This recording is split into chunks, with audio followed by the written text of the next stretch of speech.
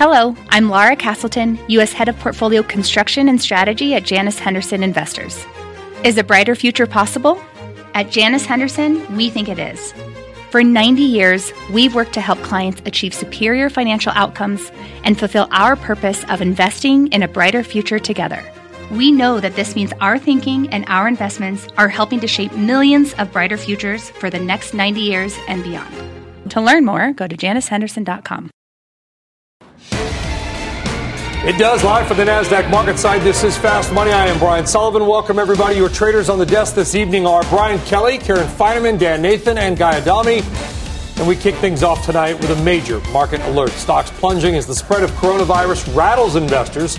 The Dow, the S&P, and NASDAQ all posting their biggest losses of the year by far. The Dow falling 453 points. And it was not just here in the United States. Global stocks also selling off. Every major market in Europe lost 2% or more, as did the Asian markets that were open. Remember, the China markets are closed for the Lunar New Year holiday all week, maybe longer. The economic fear is widespread across many industries and companies, casinos, cruises, airlines, tech, all falling deep into the red. So the question is this: just how much will stocks continue to pull back as this virus spreads? Guy Adami, we hope it does not. If it does get worse on that front, do you expect the equity markets to also react? Yeah, and obviously we hope it gets better. I mean, it's pretty clear. But I'll say this. We're also attributing this sell-off today in large part to this virus. Maybe it is. Maybe that was sort of the final straw over the last however many months of things happening. But a lot of things that have been taking place long before anybody ever heard of the coronavirus. I mean, we're going to talk about the bond market. Yields have been going lower. The gold market's been going up in a stealth way for the last 6 months. So a lot of these things have been in place. 20 different warning signs, metrics, all flashing red for the broader market. To your point, I guess, maybe this was sort of the final straw in this whole thing, and that's what tipped the scales. If it gets worse, yes, the equity markets continue to sell off to the downside. But, a lot of things have put in place. Even if this virus, even if things get better, I'm not certain the market's going to react favorably towards that. I mean, to Guy's point, when before this, we were concerned about, just at the end of last year, we were concerned about a recession coming. Then the data got a little bit better. We said, you know what, trade war seems to be into some kind of truce, and things started to turn up slightly. So if you think this is going to continue, the one question you have to ask yourself is how much of an economic shock is this, let's call it slowdown in China, to let's say, either us or Europe? And Europe is probably most exposed economically to China. And is that enough to kind of stop any momentum we had? If you look at some of the numbers in Germany today, the IFO expectations were less than expected. So if you think there's going to be a bit of an economic shock here, then it makes sense that Europe was probably ahead of us in selling. And we did, Karen, some math on the exchange around oil. But, I think you could do the same just with the numbers, right? $14 trillion economy, so $1.2 trillion per month. Let's say it slows by 25% for 2 months. You've effectively now got $500 billion, if my math is right, that just is taken out. Divide that by the number. There is a way to sort of come at this mathematically, I think. Yeah, that makes sense. You have to make some assumptions on how long it lasts and how pervasive it is. But to me, the second level question is, how much will the market look through it and say, you know what, we don't really focus on this quarter's earnings. Let's talk about the business going forward. Is it really going to be substantially changed? So I think not for a lot of these businesses. So, I don't, for example, Alibaba, which I've wanted to own for a while, missed it. It went just straight through 200 on its way to 231. This morning it opened below 200.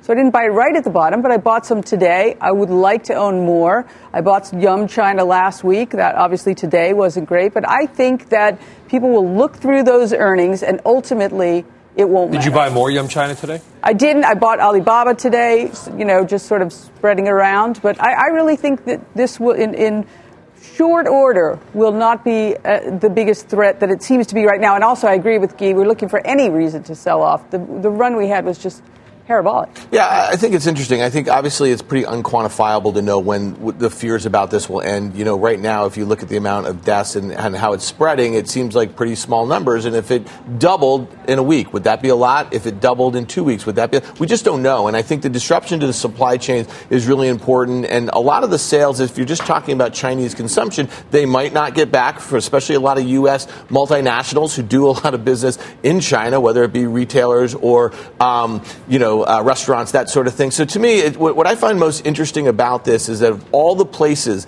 that this could have happened, China is probably the worst place for the global economy. If you think about the way that their economy is slowing right now and the implications that it has on the rest of the world. BK just mentioned right off the bat. I mean, Europe, we know people keep talking about these green shoots. They're not green shoots. I mean, the economic data is at best stabilizing, and that comes after a period of massive, easy money, just again in this mid-cycle adjustment or whatever these central bankers want to call it. So it's unquantifiable. I just say this, is that the S&P 500 about 2.5 months ago was at 3,000, and a week ago it was at 3,300. That was an awful lot of price appreciation for not a whole heck of a lot of news. And if you're going to attribute it to the back end of the Fed easing and then the truce and the trade war, I would tell you that the unknowable about this situation, and I'm not trying to be dramatic, is the sort of thing that neutralizes any of the benefits that we've gotten over the last couple of months. So to me, when I think about it, is we went up 10% in almost a straight line in the last few months. Could we come back to support in the S&P 500 at 3,000? I'd say yes. And if you're one of these strategists who has a 3,500 year-end target, that might be your best scenario to end the year at 3,500. Okay, a lot to unpack there. Let's take some of that out, a lot of good ideas, and sort of put it into separate boxes. Let's start off with just the macroeconomy guy, because let's just take the world. The world is 4 economies, roughly. I'm being very rough here, okay? You got the U.S., China, the Eurozone, and then pretty much everybody else combined. They're 4 that are semi-equal. China is roughly a third of all luxury goods purchases in the world. The second biggest consumer of oil in the world behind the United States, the biggest importer. If they slow down for 30% for 3 or 4 months, like they did with SARS, and those are the numbers that we had then, will that hurt the rest of the world? I think it has to. I mean, we're not insulated from those things. I mean, the answer is yes, it will hurt. And coming back to the United States with an economy that's 73% driven by people buying things, and God, you don't want this to happen, but, if you start seeing more and more people in the middle of Times Square with face masks on, people are going to start to question, maybe I shouldn't go out to eat on Saturday night. Maybe I shouldn't walk into that Starbucks. And don't think that doesn't happen. Consumer behavior in this country changes on a dime. And if people start to get scared, you see how quickly spending will slow down, which is one of the reasons quickly the politicians are so quick to try to assuage the fears of people, and they have no idea. I'm not suggesting I know, but I'm smart enough to say that I don't know. Don't go out on TV and say, we have it contained. They have no idea if it's contained or not. Yeah, and somebody at BK equated this effectively, and it's, again, a rough sort of analogy, which is this is Lunar New Year. This is their big holiday. This is big spending, big restaurants, a lot of gift giving. It's supposed to be a happy time. They've effectively shut down many cities from participating in any kind of thing. It's if you want to shut down 11 Chicagos during Christmas week. Right. And so that's again, to the unknown, what economic impact does it have, not just on China, but for the rest of the world? There is some kind of economic shock here, and that's what the market's trying to price in. That's what the stock market's trying to price in. That's what the bond market's trying to price in. But to Guy's point, what's interesting about the masks in Times Square, I went out to lunch today. I'm in Midtown Manhattan. Trillions of dollars are moving around. People are selling off. Yet nobody in Midtown Manhattan seemed to have a problem. No masks in Midtown. No worries. So that tells me that investors aren't pricing in the worst-case scenario here, which is probably a good thing. Okay, let's bring in a guest here, Bob Michael. Bob Michael joining us now on set, talking about maybe this flight to safety that we have had. Bob, it's a pleasure to have you on the program.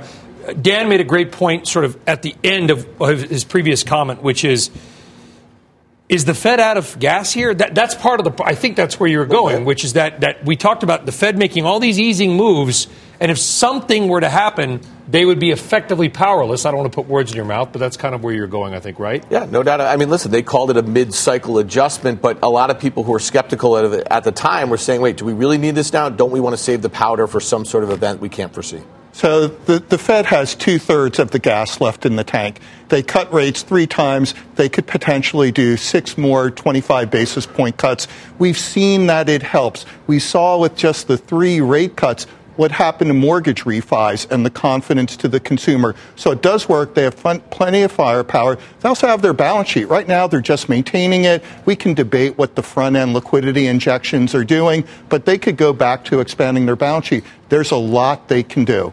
Wait, but it affected risk assets over the last 4 months or 5 months since they really started expanding their balance sheet and cutting their interest rates. But with Q4 GDP is tracking below 2%. So what did it do other than just kind of do what it's always done, is just inflate risk assets?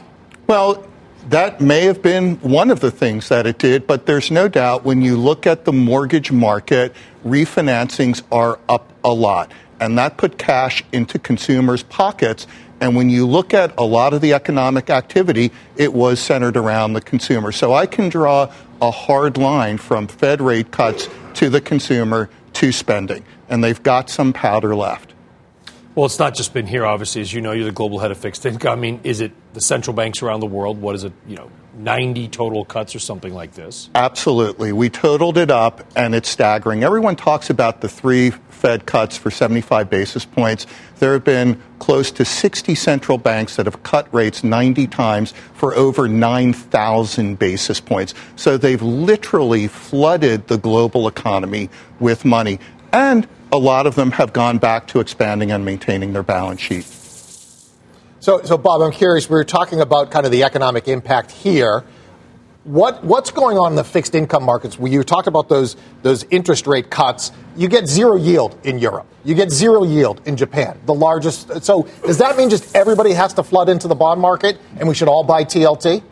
So it's interesting. In the last week, sentiment in the bond market's gone 180 degrees. Everyone around the world was looking for a rally to get out of bonds, thinking with compromise on the trade front, you see some startup of economic activity. Now everyone's thinking about getting back in. It's the safe haven. And as we start to see that play out, and I'm not saying everyone's gotten in yet. I think there's a lot of discussion. People are waiting to see how things play out. It's the money overseas in the negative yielding bond markets that is eyeing the U.S. bond market like a dog looking at a bone and just coming right in. Let me ask, so today's move, is that all flight to quality? What do you think I think if we see a coronavirus sort of tempering? And I think what's important here, it's the early stages of flight to quality. It's probably a lot more of unwinding of some of the short positions that have been put in since the phase 1 trade deal had been agreed to. I think there's still big money to come into the bond market. There are still central banks that are expanding their balance sheet. I think we could easily do another 20, 25 basis points here. That brings you to about 1.35 to 1.4% on the 10-year, not too far away from the bottom half of the Fed's range, which is 1.5%. I think for it to go lower than that, you would need an indication that the Fed would have to cut rates in here. So at what cost? At what future cost? I mean, because to me, this is all madness. And I might be an outlier here, but I mean, they're setting us up globally for some catastrophic event. I mean, I don't know this is the greatest economy in the history of mankind. I read about it all the time and I hear about it, yet we're doing emergency measures. And what's the emergency? So I don't really know what the game of the Federal Reserve is and central banks globally, but at what cost are they doing all this nonsense? I used to be you. I used to sit Sorry there. to hear that. I used to sit there and go, stop the madness. This is crazy. And then the Fed spent 3 years, 2015 to 18, raising rates and starting to run down its balance sheet. What happened to asset prices other than government bonds? Equities continue to go up, privates went up, and they found a way to do it. So the central banks have found a recipe where they can provide emergency stimulus, and then they can begin to work it out when the economy is strong enough to absorb it. Hey, so, Bob, as an extension of that question a little bit, last summer when the 2-10 yield inverted, right, and we had basically a matched low of the 2016 low in the 10-year Treasury down there at 140 or something like that, there was a lot of fears about recession. So you just said under certain circumstances you could see a retest of that 2016 low.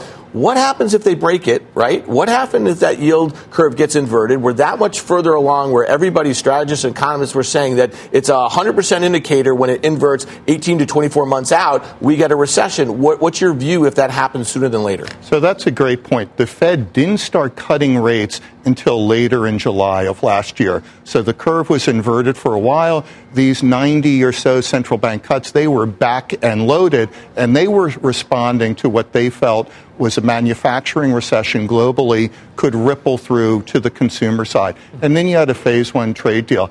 I think they're eyeing what's going on with the coronavirus. If it does take a lot out of global GDP, they'll respond and they'll see how far they go. I know it's early. I'm sure you've been in contact with your colleagues in Asia, or at least that part of the world. Absolutely. What are the chances that in reaction to this, there will be a day when this does come to an end, that the Chinese government, which is known for using the iron fist as much as the velvet glove, will flood its own market with liquidity, will bring in its own bigger form of stimulus? They're already kind of doing one right now. In other words, does the Chinese government and its central bank have the financial firepower to counter or even overshoot the negative economic impacts of this? To some extent, yes. I think they've learned from 2003 and SARS. You're already seeing it with the faster, more deliberate response, with the immediate quarantining, the sharing of information, the transparency. I think you can project that onto the capital markets and say they would inject more liquidity to try to stabilize things here, and they have the ability to do it. Maybe it's a matter of time. Maybe it will ultimately, they'll push that system up. Bob Michael, head of global fixed income at JP Morgan. Bob, thank you very much for joining us. You know, it's interesting, too, Guy, because we talk about SARS. It's really the only sort of China-based historical context that we have. But let's be clear. In 2003, the Chinese economy was smaller than that of the state of New York, 1.6 trillion in GDP. It's 14 trillion now. Yeah. It's a whole different animal. And Dan Nathan made that point on our 12:30 call, which we have each day. I mean, it's an excellent point. And the markets were in a much different place at that time. I don't think there's any way you can draw conclusions based on what happened 17 years ago. I mean, we can try, but I don't know what the point is. And I'll push back quickly. We fear every central banker says, we're trying to avoid recessions. Why? Why try to avoid recessions? They're a natural part of the business cycle. It's like just allow it to happen, and it won't be 10 times as bad 5 years from now.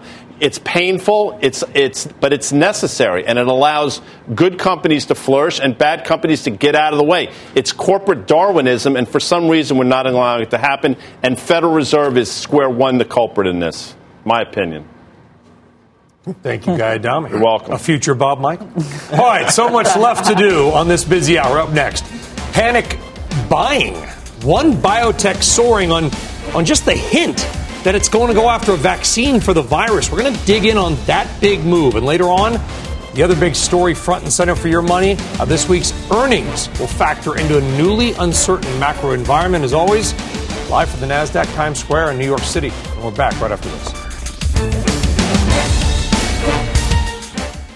Wouldn't it be great to have all your investment and retirement accounts in one place? Yahoo Finance, our sponsor today, makes it easy. I use it to put my investment account and 401k accounts into one hub and get expert tips that help me confidently manage my money. For more than 25 years, Yahoo Finance has been the brand behind every great investor. Whether you're a seasoned investor or are looking for that extra guidance, Yahoo Finance gives you all the tools and data you need in one place. They're the #1 finance destination, producing a holistic look at the financial news cycle, including breaking news, original editorial perspectives, analyst ratings, independent research, customizable charts, and so much more. Securely link your brokerage accounts for a unified view of your wealth, including 401k and other investments. A comprehensive perspective is what sets apart great investors, and it's how Yahoo Finance ensures you have the insight to look at your wealth in its entirety. For comprehensive financial news and analysis, visit the brand behind every great investor, yahoofinance.com, the #1 financial destination, yahoofinance.com. That's yahoofinance.com.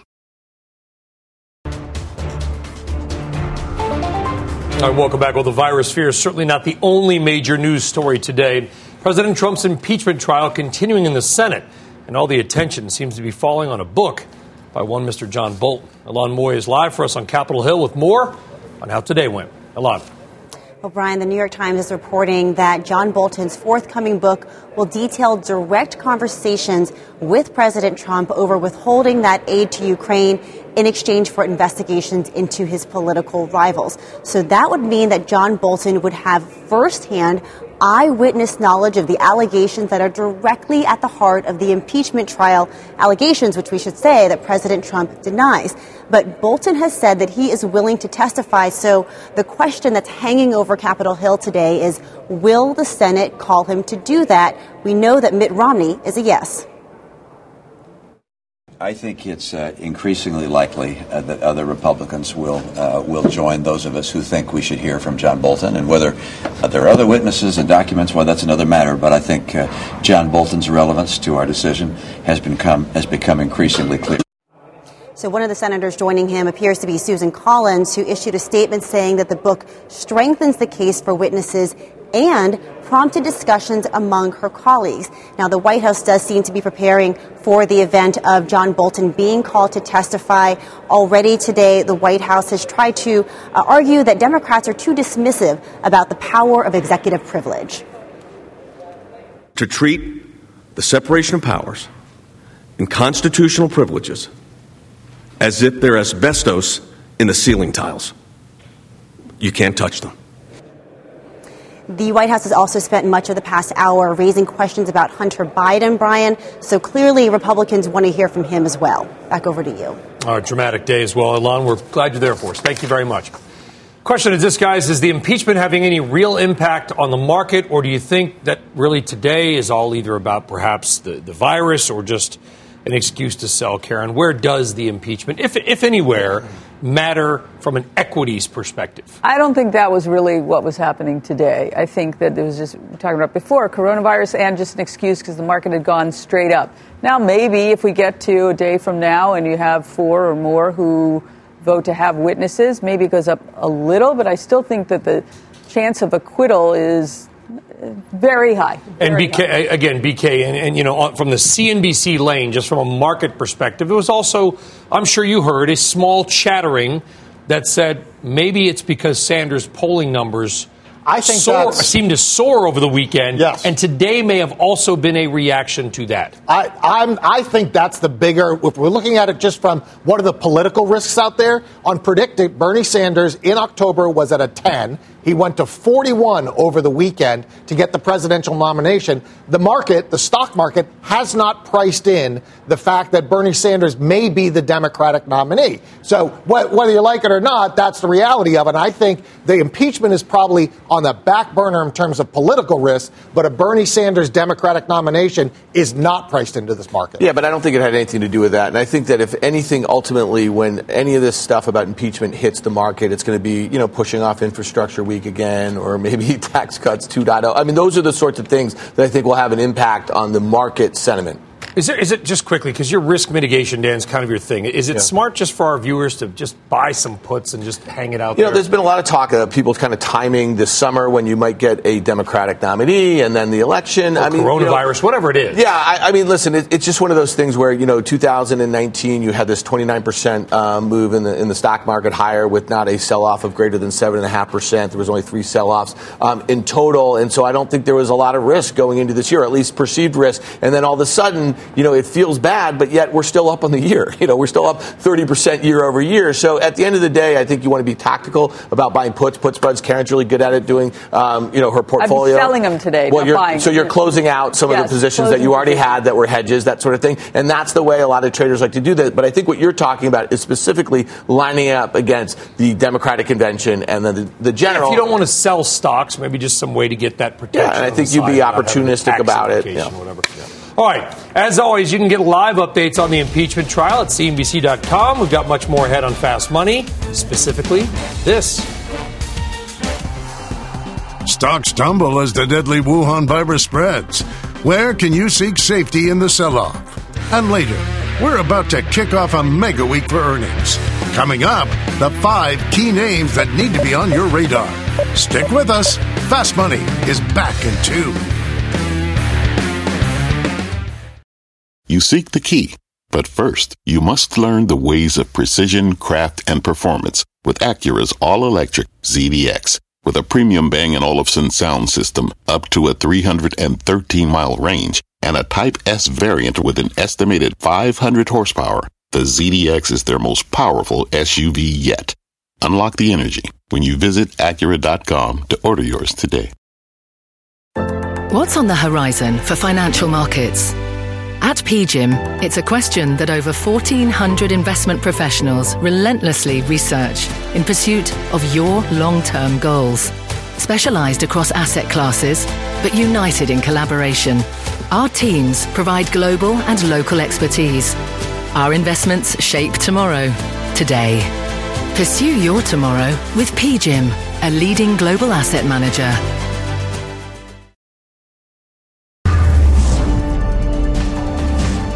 All right, the market selling off as fears over the deadly coronavirus continue to grip investors in China and around the world.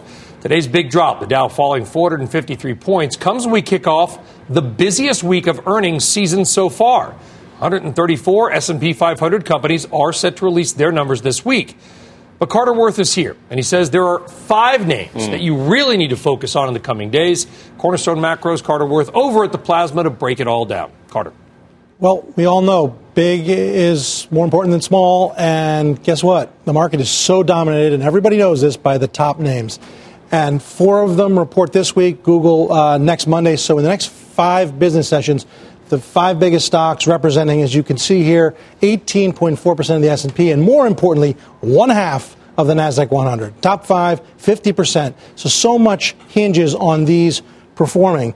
And it's steep and uncorrected. Couple charts. Now, the 2 panel doesn't show this well. We'll zero in later, but this is a longer-term chart, 5, 6, 7 years, of the NASDAQ 100. And the bottom panel calculates for us what percentage we are above or below the 150-day moving average.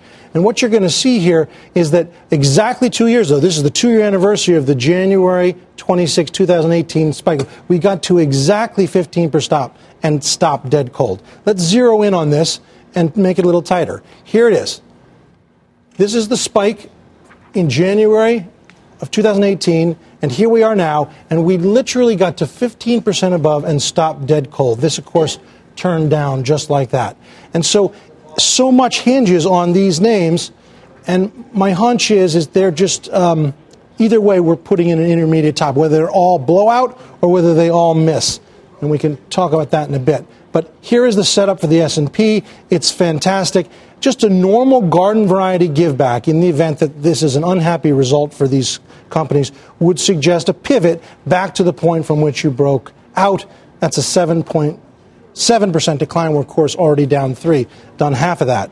For the NASDAQ 100, a higher beta and higher flying, the exact same setup, the breakout from the ascending wedge, and a pivot back to the breakout juncture, which happens quite often, would be an 11% sell-off. I think that's the kind of thing one should be anticipating in the event of very good news or, frankly, very good bad news. All right, Carter, why don't you come on over, guys? Let's trade this. I saw Karen Feineman. You were furiously scribbling notes down.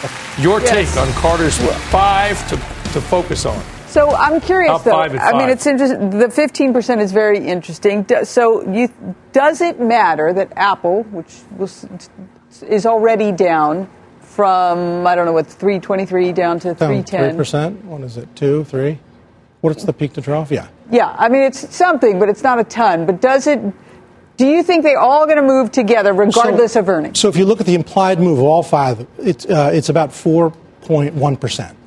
On earnings, and they all have earnings coming up in the next 5 sessions. Let's say they all do the maximum implied move up, or they all do the maximum implied move down. A thoughtful case can be made that regardless of that, either way we get a peak. Because let's say they're all fantastic, and they do what Intel did, and what Citrix did, and what Morgan Stanley did. Guess what that is? That would be a blow-off. Would be the steep move from October, when you get further extended, and that's how runs end. Or let's say they all miss. The market slumps in response, meaning a case can be made that regardless of what happens, we're going to put in a top or are putting in a top independent of flus and viruses and force majeures that you cannot analyze. But it was coming anyway. Well, the flu? The flu maybe too. Not. Hopefully not. But yes, that the market, well, think about it this way. On October 3rd, before this whole thing took off, and you guys were speaking about this, right? The market on a trailing 12-month basis was unchanged. S&P was unchanged. But from October 3rd until this just recent sell-off in January, the the S&P was up 16%, annualizing at 50%. The NASDAQ is up 75% annualized. It was too much. And so I'm making the case that regardless of what they say, let's say they're all fantastic, that would be the culmination, or they're all poor, and obviously it'll be some blended. The market doesn't go either. So what is the narrative to take you higher after having just pushed this high already? Real quick, I'd say this. I don't know how you feel about it. It's not about the company Amazon, but I would submit this quarter, this release on Thursday, is extraordinarily important. You have huge double tops from the summer of 2018 around 2020, last summer around 2020. The stock has recovered off last earnings, but not that much. It's really seems sort of failing here. Is this quarter important for the stock Amazon? 100%. And it's tied to the weakest space, right? We know tech is good. Google is tech, essentially Apple, Microsoft. Amazon is the one that struggled, and Amazon will need to put up the best number, I think, of the bunch. All right, Carter Worth, interesting stuff there. Big week for earnings, 134 companies. Carter, thank you. All right, still ahead. Did investors panic buy on one biotech that says it will work on a vaccine for the coronavirus? Shares up 24% today. A name ahead. Later on, how the virus is having a big impact on big oil, and why that may be very bad news for investors, maybe the state of Texas. Stick around.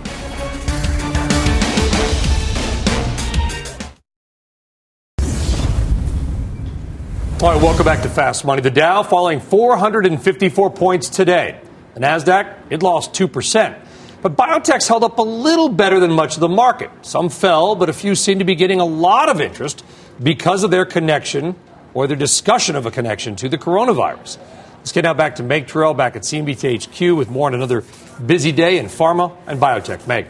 Hey, Brian. Well, biotech overall, as you said, may have been down today, but take a look at some of these stocks that closed the day in the green. Johnson & Johnson, AbbVie, Gilead Sciences, Moderna, and Vir Biotechnology. Now, what they all have in common, they're all working in some way on potentially tackling the coronavirus. The exception in that group is Regeneron, which is working on a potential drug, but it closed down today about 1.7%. Now, these aren't the smaller micro-cap names that are often so dangerously volatile in outbreak headlines, though healthcare analysts do warn that some of these moves may be exaggerated. But Johnson & Johnson, for example, of course, is the world's largest healthcare company, and it has experience developing vaccines in outbreak situations. We spoke this morning with its chief scientific officer, Dr. Paul Stoffels, about that previous work and what it suggests for this time around. We have done this in Ebola in 6 months, from having a construct virus to scaling it up and bringing it to humans. With Zika, we have done it in 12 months, where we did not have the virus and we had to start from scratch. Here we are in the same situation as Zika. We have to start from a sequence which we now know. So J&J is also looking into whether its approved drugs for HIV may be helpful against the novel coronavirus, while AbbVie says it's donated supplies of its HIV medicines at China's request. Smaller biotechs are also in the hunt. This morning, we visited the labs of Moderna, which is working with the NIH on a potential vaccine. Together, they've selected the protein on the virus for the vaccine to target, and Moderna is now working to produce enough to supply the NIH to run a phase 1 human clinical trial. We've been working around the clock for a couple of weeks, through weekends and through nights, to get that batch manufactured. Hoping to do that, Brian, within a few months to get it into humans. Back over to you. All right, Meg, I want to ask you a follow-up. We talked about it a little bit on the exchange earlier today. Vir Therapeutics, a biotech, it's a small cap. It's not tiny. It's $2+ billion market cap. The stock soared over 20% today merely because they said they're beginning to investigate whether they're going to be able to investigate some kind of an antidote. Right. So this is Vir Biotechnology, and they're not one of those micro-cap names that you often see on outbreak headlines. This is a relatively young company. It was founded by respected venture capitalists in the biotech space who have long track records and who are very credible. The CEO is George Scangos, former CEO of Biogen. So while they are a smaller company, there is belief in what they say, in that they are looking into their pipeline and looking into their library of monoclonal antibodies to see if any of them might have activity against this novel coronavirus. I don't think, judging by their press release, they're making any outsized claims. But what is outsized, of course, is the reaction in the marketplace. They made their announcement that they were looking into this last week on the 22nd. The stock jumped 20% today. That shows you something about how people in the market are trading around this information. Meg Terrell back at CNBC HQ. Thank you very much. And by the way, what Meg was referring to is and there are companies that are out there that got $40 and $50 million market caps. We could never talk about them. I'll never mention their names. But they're up 80, 90. One rose 200% today. Traders are jumping. You got to be careful out there. Careful long and short, because it could be up another day. Right. It's dangerous. It's interesting. Real quick, J&J reported on January 23rd. It was a solid quarter. Its stock trades at a discount to its peers. Without question, there's no denying that. But go back and look. The high the stock made January 2018, oddly enough, was right around this 149 level. And the stock has had a big run to the upside. I think you got to take profits in J&J rather than try to play the breakout here. Oh, yeah, we had the head of, I think it was basically the head of infectious diseases at J&J today, saying they're going to try to upscale was his term, sort of rush this through maybe 6 months, then get something done. All right, let's turn now from biotech to energy. Crude oil unable to escape growing fears over the coronavirus outbreak as well. But investors who have been in the market long enough might be having a bit of deja vu about crude's big move lower. Look at what happened to crude when SARS hit back in 2003. It went from about 28 a barrel in February to about 25 and change in early May, a drop of about 30%. That was on concern over a slowdown in the global economy because of SARS and the need for less oil because of that. Of course, oil then went on a 5-year run to $145 a barrel. But let's fast forward to today, because people are using that 2003 outbreak as a reference point for what may happen with oil now. Oil seems to be following the same path. It's already down 13% this year. So this is a 2-year chart of oil. That was 2003 we just showed you. This is the last 2 years. You can see the big drop far right of your screen the last 2 weeks. Oil was already weakening before the virus hit. But take a look at that $50 mark. This is why I should be over there. I want to draw a Carter Worth-like line at 50. That level has been tested and held 3 times in the past year. The idea, guys, watch 50, but also keep in mind 2003, as Dan noted, was a very different time in the economy, much larger now. Oil, by the way, was 5.5 to 6 million barrels a day. China, now it's 14 million barrels. You know, it's funny. You're using oil like that, and I think it makes totally sense. But look at utilities. It's the best performing sector in the U.S. stock market's up 6% in the year. That literally gone straight up this year. So oil's been going down. Yields have been going down. I don't think, going back to what we were talking about at the top of the show, it's the coronavirus is what's being caused. Like we're saying is the cause of this. This was already happening. This is already, so maybe it's just a reference on global growth. Maybe all this stuff about, supposedly 2020 was going to be the year of liftoff. Maybe it was never happening. And maybe these risk assets are telling us. I mean, oil peaked the day that Iran did their retaliation bombing. Oil gapped higher and then immediately closed lower and hasn't looked back. So this was well before any coronavirus. Oil, WTI was at $66. I mean, this is a big move down in the last couple weeks, well before the virus came out. And about before all this virus stuff came out, about 3 weeks ago, we ran through the numbers on the air. And again, it was just, there's about 1 million more barrels of oil in the world than there are necessary. What's interesting about this move in oil, guys, is remember that Libya is effectively gone. 800,000 to 1 million barrels a day is offline because they've got a fight and this warlords sort of controlling the pipes. Even with Libya offline, oil continues to fall because if China's economy slows by 20%, 45% of their oil is used for transportation, about 6 million barrels a day. You lose 30 to 40% of that for a month or two. China's already got 1 billion barrels in storage. And by the way, these stocks, the Continentals, I'm not picking anybody in particular, Oasis, Chesapeake Energy, heavily indebted. These stocks are falling 30% in 2 weeks. Do you recall what was the U.S. oil production back in the SARS 03 or 04? Oh, God, I would say, you're putting me on the spot here, but Sully, 4 million barrels a day. Sully, why don't you say, now we're at 13. Sully, why don't you say it doesn't matter because they didn't quarantine 50 million people in 1 week? Yeah, Karen, it doesn't matter. You be nasty to it. Okay, no, but my point is you're not getting those purchases back. The activity is not going to happen, right? So, that's the risk of the blip in Q1 2020. That's going to be the story when we're looking back why GDP had but this. Alternatively, we're talking about low interest rate and low oil for the U.S. consumer. That's fantastic. Yeah, and again, true, but there were reports that OPEC might step in to try to do something in the interim here. Remember, 58 Brent, I can assure you from personal conversations being at OPEC, 5 or 6, they don't want that. That's not good for them, 58. So watch for potential further OPEC cuts and watch the shares of these dead-heavy oil and gas. Even if you don't care about fossil fuels, you own an ETF, Take a look at what's inside it and watch for some of those names. All right, still ahead. Former Nissan executive Carlos Ghosn going on the record what the fugitive CEO said about his dramatic escape from Japan that you could not miss. Plus, we're counting down to Apple earnings. Will big numbers out of Cupertino be able to turn this market around? Stick with us. We're back in 2.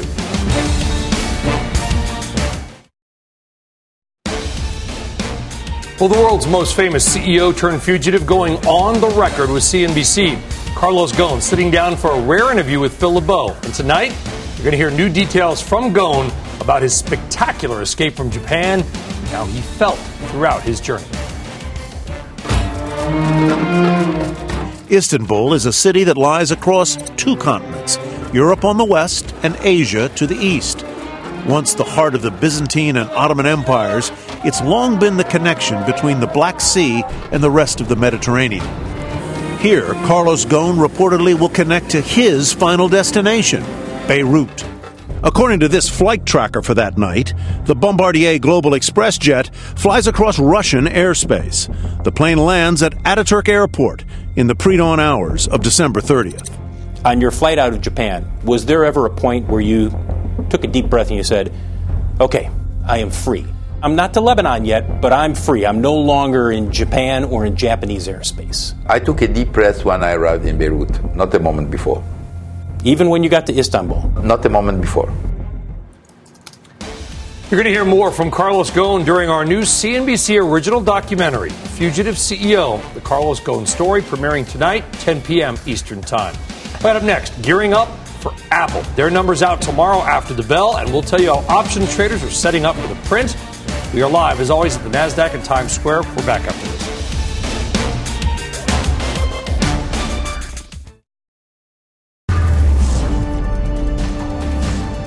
Well, Apple shares taking a hit today along with the broader market. The move lower comes as it preps to release results after tomorrow's close. Apple fell about 3% today.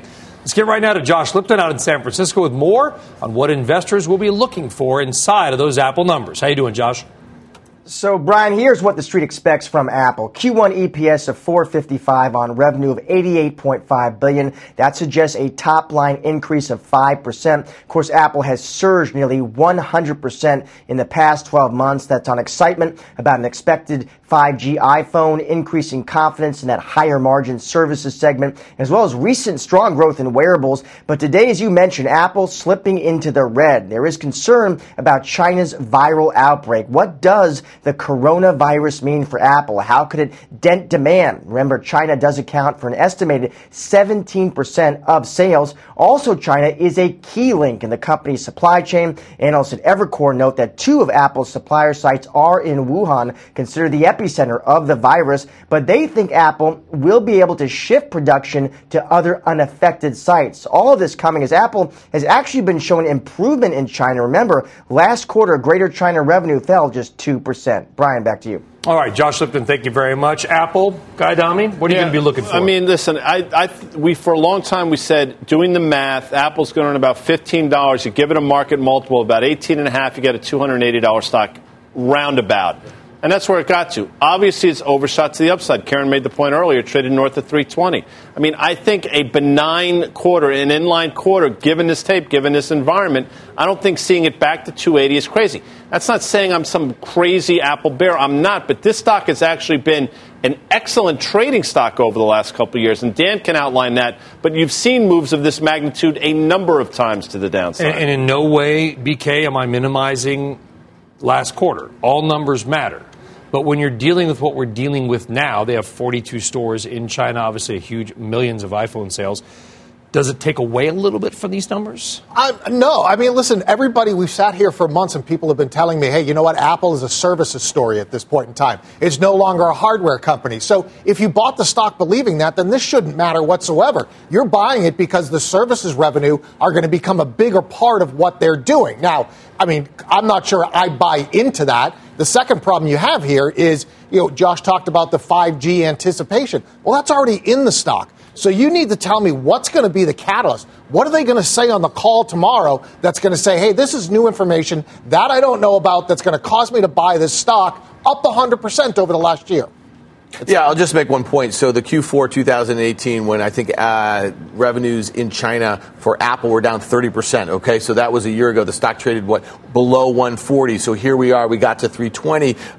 If this doesn't cause the company to give cautious guidance almost a year in front of this 5G launch, the reason why the stock was up supposedly 100% last year, a year that revenues and earnings per share did not grow, and the multiple went from 14 times to 24 times, then I'd be very, very surprised. So to me, I think as it overshot to the upside, it likely maybe gets back to Guy's 280 point where you slap a reasonable multiple on it, and then you say, let's set up for that 5G ramp at the end of the year. Okay, good stuff there. And tomorrow night, again, Apple. And let's stick with Apple, because one options trader is betting today's pullback could be the ticket to more gains when they do report. That is Mike Coe. He is also in San Francisco, and he has got your options action. Mike, what are you seeing on Apple? Yeah, so Apple is always one of the most active single stock options in the marketplace, if not the most active. And we saw calls outpace puts by about 1.5 to 1 today. Right now, the options market is implying that Apple is going to move about 5.5% by the end of the week. And that is a bigger move than the 4.6% or so that it has averaged over the last 8 quarters. And I think some of what we saw in the marketplace today may help explain that. Where we saw a lot of the activity was in the weekly 320 calls and the 325 calls. Specifically, the trade that I saw was a purchase of the 320-325 call spread for $1.65. That's betting 0.5% of the stock price that it could rise up to that 325 level by the end of the week.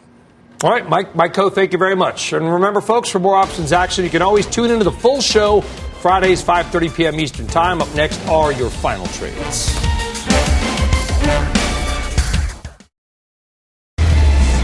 All right, time for your final trades. Go around the horn. Kick it off, PK. So on days like today, sometimes it's good to take a step back and say what has been working in this market, regardless of this news. Miners have been doing well. Junior gold miners, GDXJ. Karen. Yeah, Target hung in very well today. I think it's washed out from that earnings miss a couple of weeks ago. Yeah, XLU, I am a seller.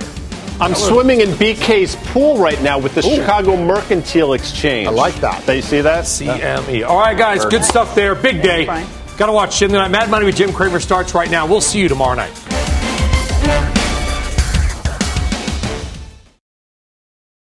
People today can spend half their lives over 50. So it's good to be financially ready for what's important to you as you get older, like a family vacation.